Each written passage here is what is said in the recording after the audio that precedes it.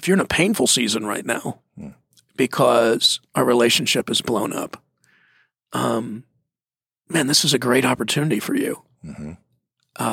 Because usually great change comes from great seasons of pain. Yeah. Now, here's the thing. Pain won't change you for the good. That's not automatic. You have to choose that. But this is one of these opportunities where you can just own your part of whatever it was, take responsibility, and begin to humble yourself and allow God to begin to move in your life. Welcome to the Loving God, Loving People podcast, where we talk about what it looks like to follow Jesus in our everyday lives and how, in the end, all that matters is God and people. Here's today's episode. Well, hey, everybody. Welcome to the podcast. We've been in this series talking about relationships and the art of relationships, and really all of that has been undoing our thinking, what we naturally want to do and what our culture says we should do, and going, okay, what has Jesus actually modeled? What does the Bible teach about relationships? Because he is the author of all relationships. And so, Chad, as you've been studying this, and not just for this series, not just in this season, but even just throughout your life, what are the things, because you talked about this early on, that you've been learning, because you grew up in a pretty relationally unhealthy environment.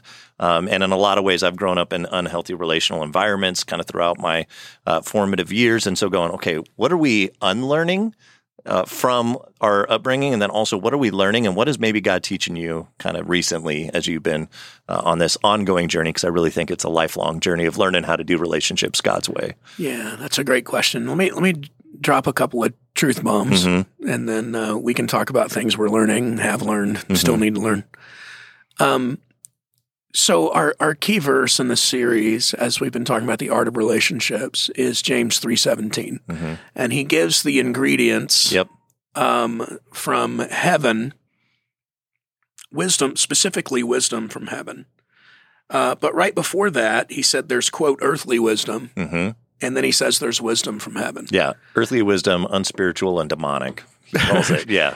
In case you're thinking earthly wisdom, still wisdom, he goes, no, this is really bad wisdom, which is not wisdom. If you just want to get punched, read James chapter 3. Because that whole chapter, he's just like, boom, boom, boom. Like your mouth is getting you in trouble. Boom, boom, boom. It's lighting fires. Boom, boom, boom. It's destroying people's lives. Boom, boom, boom. And it's untamable. If you're bitter and selfish and envious, that's demonic. Boom, boom, boom. I mean, he just pulls no punches. And then you get to the crescendo, right? Verse 17. But wisdom from heaven is, first of all, pure, right? And he talks about being considerate and peace-loving and kind and merciful. And you want to be a peacemaker, not a peace-taker. And he closes with this beautiful thing, right? So what's the point? What's the point I'm making? We're all relational idiots. And for those of us who maybe come from backgrounds like mine, it's a little more obvious. So I'm going to give this truth bomb statistic. So there's the Bible truth bomb, and then I'm going to give one statistic. I only need to give one to just scare a bunch of us. Okay? If you are married right now, and the family that you come from, your parents divorced. If you are married right now, but your parents are divorced, there is a 7 out of 10 chance, a 70% chance before you even get married, get into it, no matter who you marry, whether you're a Christian, not a Christian, the statistics all the way across the board. There's a 7 out of 10 chance that you're going to divorce yourself. So all the stats, right? If your parents are divorced, all the stats are against you. Now here's this. Okay. And if you marry somebody... About to say, I married somebody, so I come from divorce. My wife also comes from a family of divorce. Same situation. My wife's parents are divorced. My parents are divorced. Okay. Then just bump that up to 8.5% or 85%, 8.5. That'd be great. It's 85%. 8.5 out of 10. An 85% chance that you're going to divorce yourself. So my wife and I... when we became aware of this statistic, we were actually separated. This was almost 18 years ago. And when I heard that statistic, I'm like, oh my gosh. What does that mean for your kids? I don't like my wife right now, but I don't want to contribute to that stat because we had our firstborn son at that point. We have 2 boys now. But just that statistic says, we kind of tend to repeat what our parents gave us. We repeat relational stupidity from people in our past. There are no perfect people, so there are no perfect relationships, and we all need God. And even if you come from a family where your parents were married their whole lives and they're still married, some of those scenarios, there wasn't a lot of still love. A high percentage of people that come from that family that divorce as well. Yeah, there wasn't a lot of love there. They were just putting up with each other. They live in the same house, but it's not really a home in the sense of love and health. And so all of us are just relational idiots. And to say this real quick, we all need help. If you're listening and you're like, oh, I've been through a divorce or I've been through a couple divorces, this is not a shame session. This is a reality of this is the culture that we live in. And there was a time, to your point, that people stayed together in their marriage, but they were miserable and they were relational idiots, but they, because of social pressure, stayed together or had secret affairs over here, whatever. Yeah. There's been dysfunction for as long as there's been humanity. Yeah. My only point, it's not shame at all. Yeah. And I love my parents and we have a good, relationship. But my point is the statistics are heavy. Yeah. Right? If you grew up in the house of a smoker and you left that house, you still smelled like smoke, even if you weren't a smoker. You pick up the environment that you grow up in. And all of us come from an environment, a culture, a home, and individuals who are fallen people. And so we're picking that up. Anyhow. So the Bible says we're all relational idiots. Yeah. And the stats prove that true as well. Yeah. So that was my point. So we've been in this series talking about art of relationships, and what am I learning?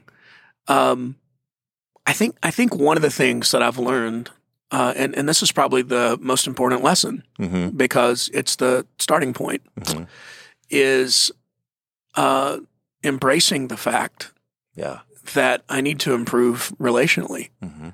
Because for years, I'm using the word years, all my relational problems were somebody else's fault.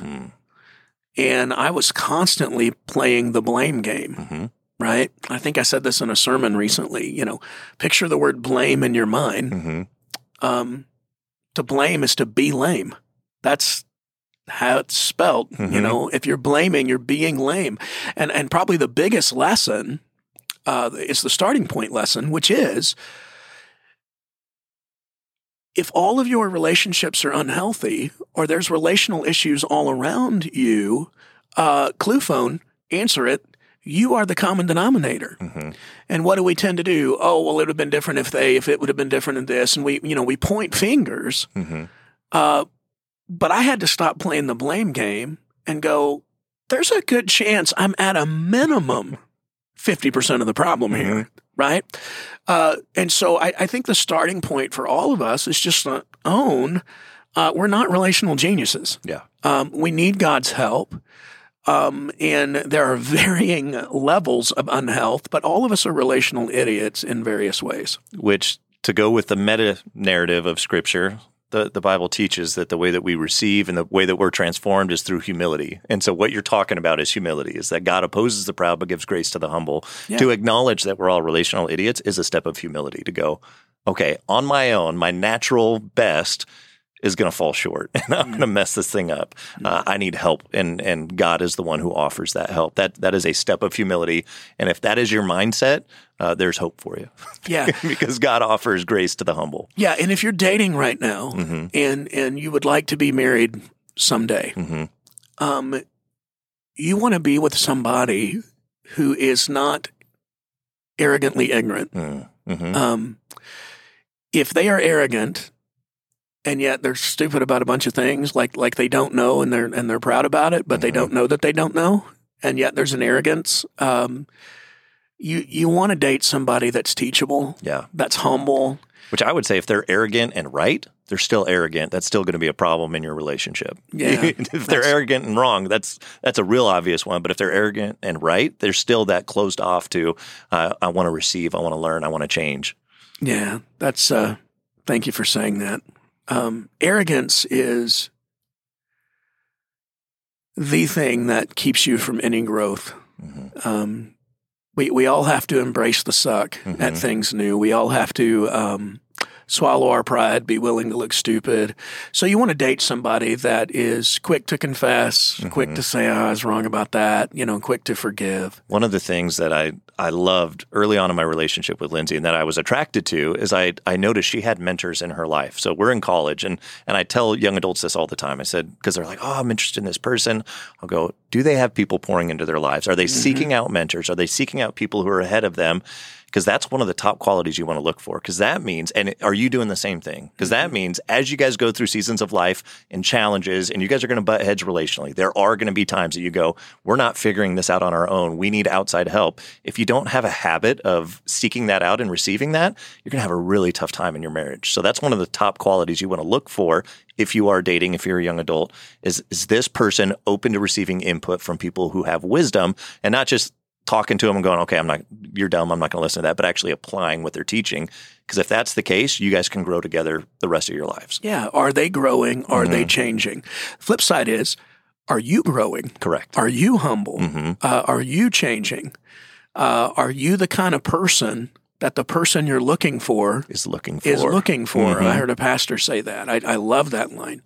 And so, yeah, you're trying to bend that person to your way of thinking and your direction, your path. If that's the case, you're going to be miserable too. So yeah, all relational genius, all help from God, all power from God begins with humility on our part. Jesus said it this way. You quoted a verse a moment ago. I'll quote another one. Jesus said it this way in the greatest sermon ever preached, and this is the opening line of the sermon. Blessed are the poor in spirit, for theirs is the kingdom of heaven. What does it mean to be poor in spirit? Jesus said this, blessed are the humble, because they have access to the kingdom of heaven. In humility. And he says it to a bunch of outcasts who were in rural Galilee, not the elite, not the social climbers, none of that. He says all the power of God is available to you, but it's only available through humility. So, yeah. So, where did my lesson begin? Brokenness, just getting beat up by life, and me acknowledging the fact that I was broken and prideful, and I needed to change. And so, in that humility, right, that's fertile ground. For some relational genius to take root, if we'll listen to God, and if we'll listen to godly others who can help us with that and give us wise counsel.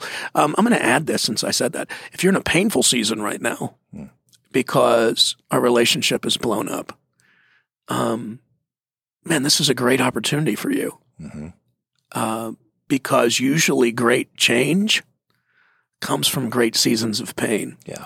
Now, here's the thing. Pain won't change you for the good. That's not automatic. You have to choose that. But this is one of these opportunities where you can just own your part of whatever it was, take responsibility, and begin to humble yourself and allow God to begin to move in your life. Which, if you are in that season of pain, something blew up, I'm going to tell you, it's a whole lot easier to look at the other person and identify, here's the 18 things that person did wrong. Here's blame why is lame. Here's why they're stupid, and here's why it blew up, and resist that. Just know anybody can do that. It's real humility, real work to go, okay, God, what is it that I need to learn about me in this season? Yeah. Different posture. Well, and we're talking about this in the context of marriage. This is true in friendship. This is true in your relationship with your parents, and your relationships with your kids, and your relationships at work. I mean, it's just true across the board. Humility is just absolutely necessary in life. So I would say with me, probably the shift at getting a little better, and I'm definitely. Which I want to interject. I'm definitely at a place where I need to grow a lot, but all good things have come out of brokenness and just owning it. I want to interject this, Chad, just because, and this is not because we work together and this is me trying to get brownie points. One of the things I love about you is when we have conversations, you're constantly learning new things. You're studying things, you're reading things, you're researching. You and Katrina are talking. You guys are constantly on this journey of recovery and learning. And okay, God, what's next in this season? And so I appreciate that you're not going, hey, we've been doing church this way for a long time, and what we did 20 years ago works, and so we're just going to keep doing it.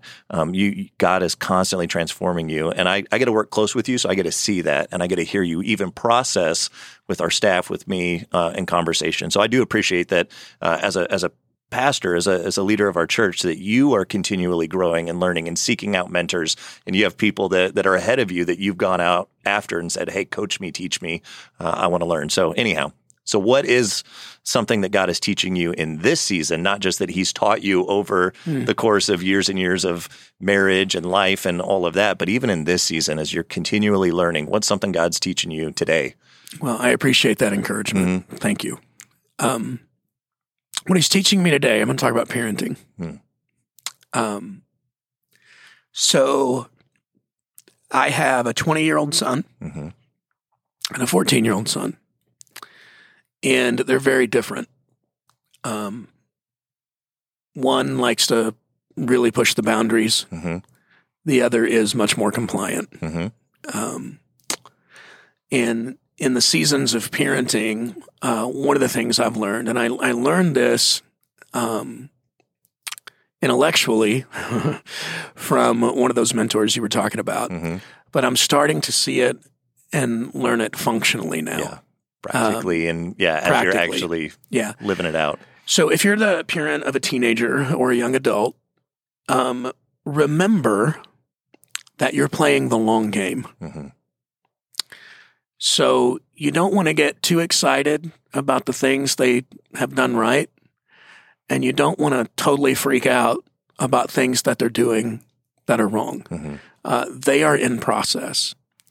And this mentor of mine is 71, and he's like, because I was having a season of freaking out a few years ago, and he was like, dude, you're not going to know till they're 30. And I'm like, oh my gosh, I got 15 more years of this, right? And he goes, honestly, he said, we were on this roller coaster ride of up and down. And he said, every kid is different. And then he said, Chad, I want you to look back at your life and tell me what you were like at 16, 17. And I said, okay. And he said, did your parents know everything that you were doing and what was going on in your life? I'm like, no. And he goes, okay, so you're already at a place where you're aware of what your son is doing at 16, 17, because he'll tell you, and he would. Our son would tell us all kinds of stuff. And I was like, oh, God, I don't want to know that, right? He said, so what you have is relational trust. And he said, so that's already a good sign of parenting. He goes, but think about how you were. You were just hiding it. And so guess what? That's how he is. And then my friend, his name's Larry, he's like, you turned out all right. And he goes, so, there's probably a lot of hope for your kid too. But that's a lesson that I'm learning. And what's interesting is I'm just seeing some beautiful things in both of my sons, but I'm going to brag on my oldest son right now. I'm seeing some beautiful things in his life right now that, I'm going to cry, that far exceed where I was at that age. His courage, right? Frankly, his personal security, and his willingness to take risks, leverage his talents without mom and dad, no safety net, just puts himself out there. And I'm seeing God work in his life right now. And I'm seeing him pray more and pray for others. I found out yesterday there's a dude on our staff that works over at Queen Creek, and they've been texting all summer. I had no idea, and praying for one another. And then there was another guy on our staff I found out they're doing that with. So he has these relationships from when he was in elementary school, junior high, and those men are still now reaching out to him because they know he's away from home. And there's just been this beautiful kind of thing that I've seen in his life as of late. And, so he's not 30 yet, so I won't get too excited, right? But I think the lesson that I'm learning right now is with our teenagers, it's the long game. So here's the point. So build the relationship. Rules without relationship will equal rebellion. Listen, for the long term, there's going to be rebellion anyway. They're teenagers. But rules without relationship will equal rebellion. Rules with relationship over time, the long game, will equal rightness. And so I'm starting to experience some of that. You use the analogy of a roller coaster, and I heard an expert on adolescence use this same analogy. They said, okay, when you get into a roller coaster, like picture the ones with the big loops and all that, and they put down that big old bar that goes over your shoulders. What do you automatically do when you put that thing down? Push. You push on it, right? And you make sure this thing is secure. They said that's all teenagers are doing.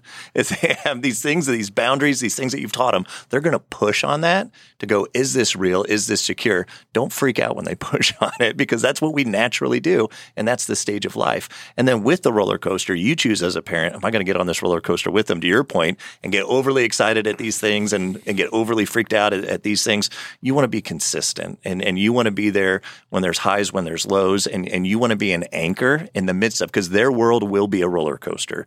You choose whether or not you're going to get on that with them, or whether you're going to go, okay, yeah, there's some ups and downs and all that, but I'm going to stay consistent, and I'm going to love you through it, and I'm going to coach you through it, because they are going to push boundaries. Yeah. So if they tell you something and you freak out, you just taught them to lie to you next time. Yeah. And you don't want that. And that's true in your marriage. That's true in your friendships. That's true in your workplace. All of these environments, all relationships. That's true. Yeah, you just taught them that you can't handle the truth. And so what you do, I think I said this in a sermon recently. I don't know. I say different things at different services. But I go to the bathroom and freak out, and then come back, and there's still consequences. I'm not saying that. Yeah. Tough Not love from an emotional place, from a logical reason. Tough love has to be there. But I try to always thank my boys, even if I don't like the truth. I try to thank them for telling me the truth. Yeah. I want in our house, our home is a place where truth is celebrated, even if we don't like it.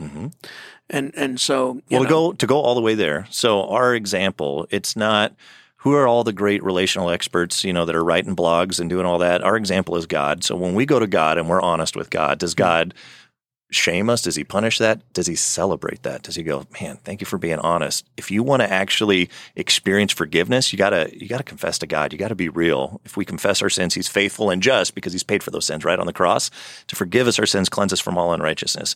But there's a celebration of honesty. Stop trying to hide from God. He already knows what's going on. The same thing's true in our relationships. We're gleaning from his example and going, how do I apply this in parenting? How do I apply this in my marriage?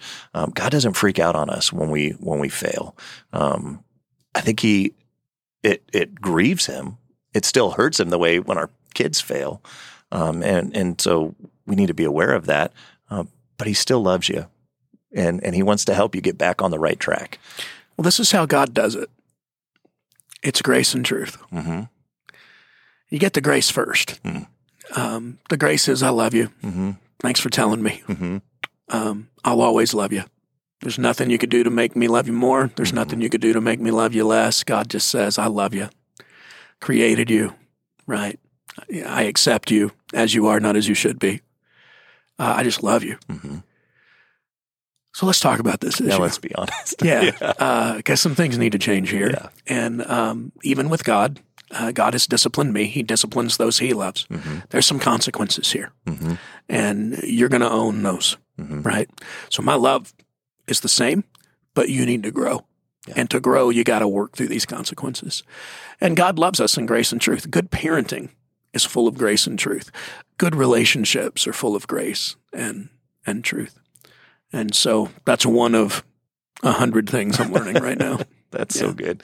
Chad, as we're wrapping up our time, can you just pray for those that maybe are, since we talked about parenting a whole lot, maybe going through a season of that, or there's a relationship that came to mind as you were talking about the things God's teaching you, and just pray for God's grace and truth to guide that relationship. Yeah.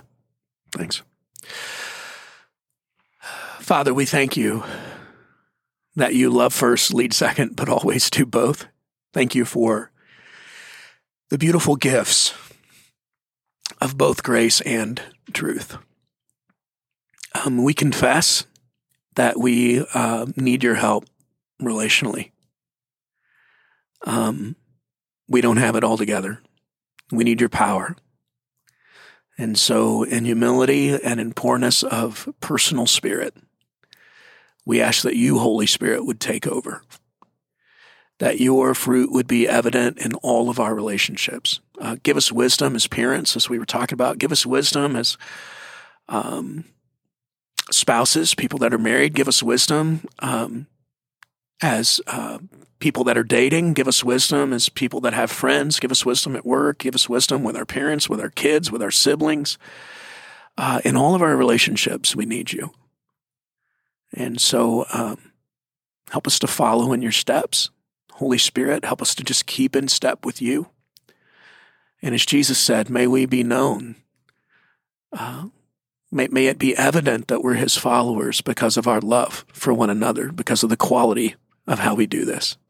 And so teach us, we pray. It's in Jesus' name. Amen. Amen. Thanks for listening to this week's episode of the Loving God, Loving People podcast. Make sure to subscribe to our podcast wherever you are listening so you'll never miss an episode. While you're at it, if you found value in this conversation, we'd love it if you rated the podcast and left us a review. Also, sharing this with a friend is a great way to help more people meet, know, and follow Jesus.